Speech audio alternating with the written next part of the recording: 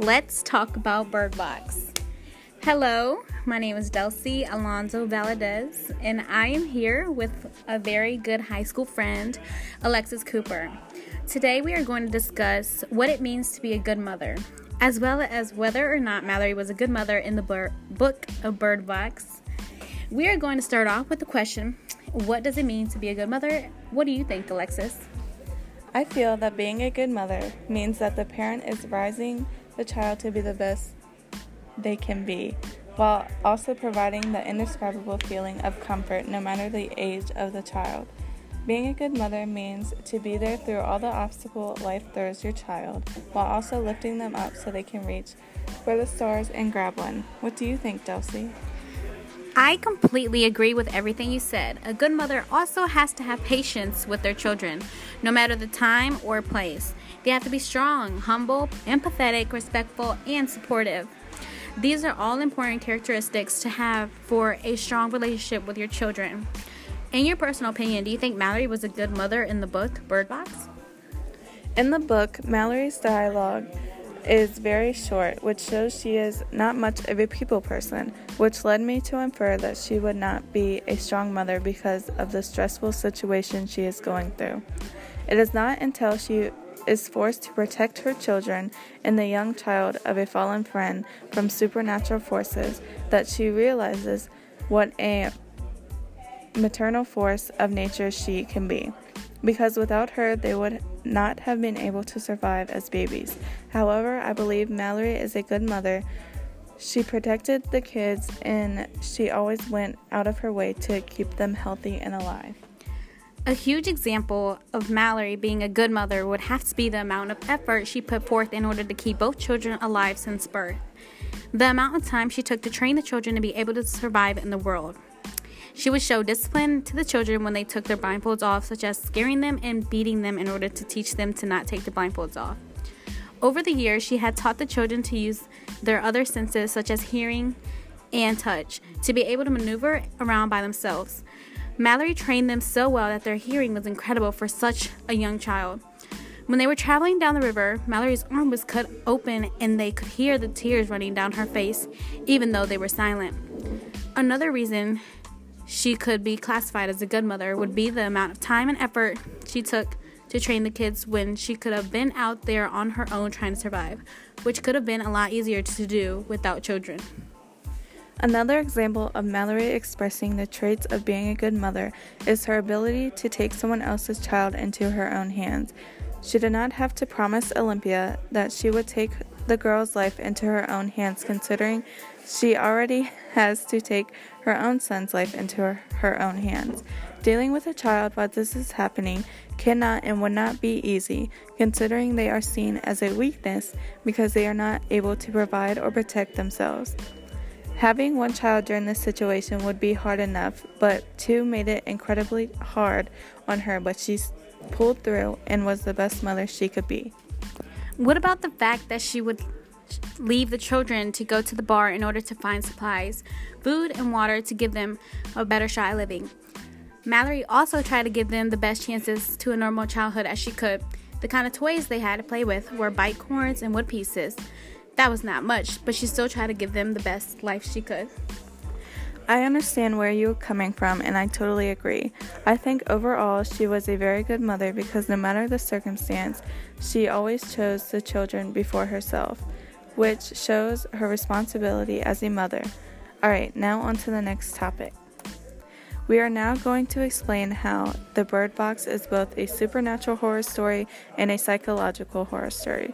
First off, what is supernatural and psychological, Delcy? Supernatural is attributed to some force beyond scientific understanding or the laws of nature, and psychological is affecting or arising in the mind, related to the mental and emotional state of a person. Psychological horror relies on the character's fears and emotional instabilities to scare the reader, and supernatural horror can have ghosts, demons, vampires, werewolves, zombies, anything that is considered supernatural.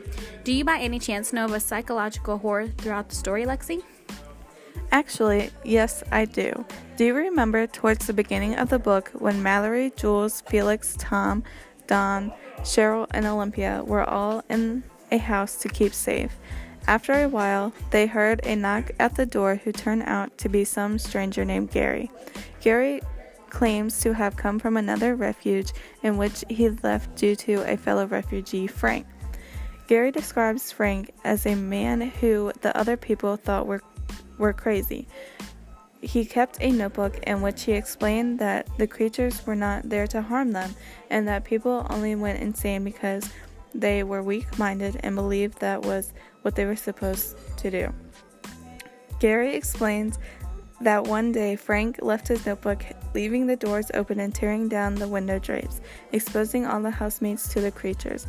Mallory goes through Gary's belongings and finds what is clearly Frank's notebook and infers that Gary is probably Frank.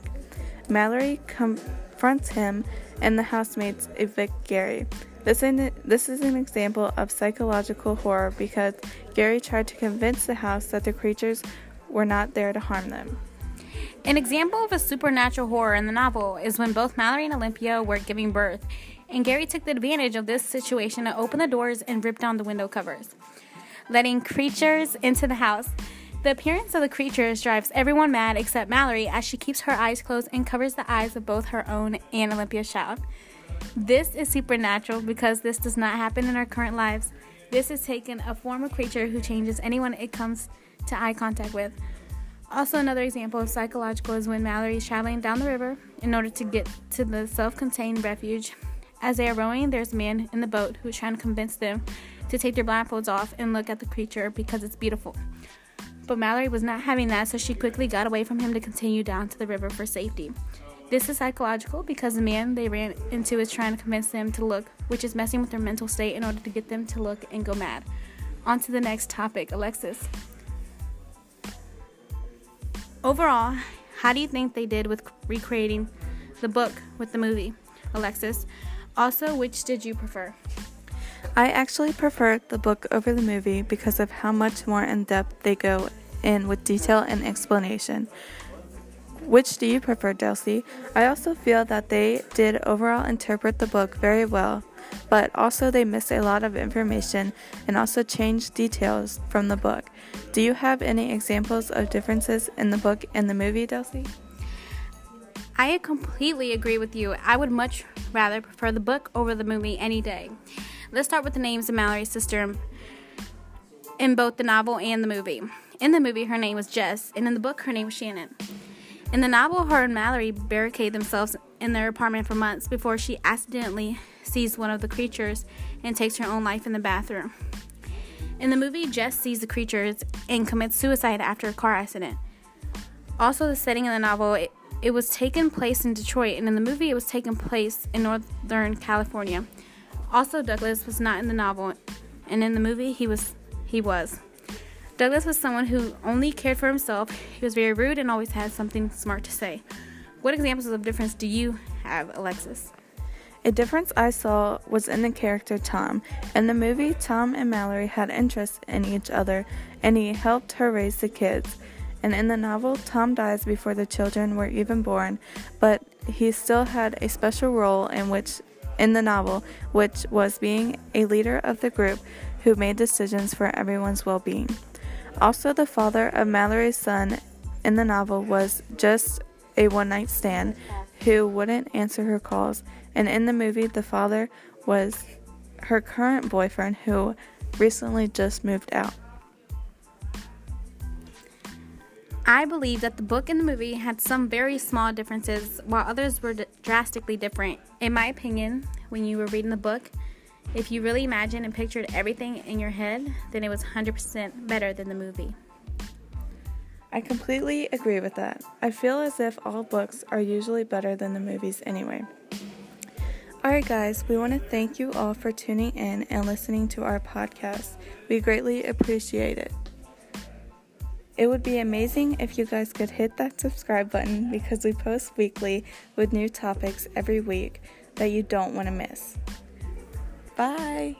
Bye!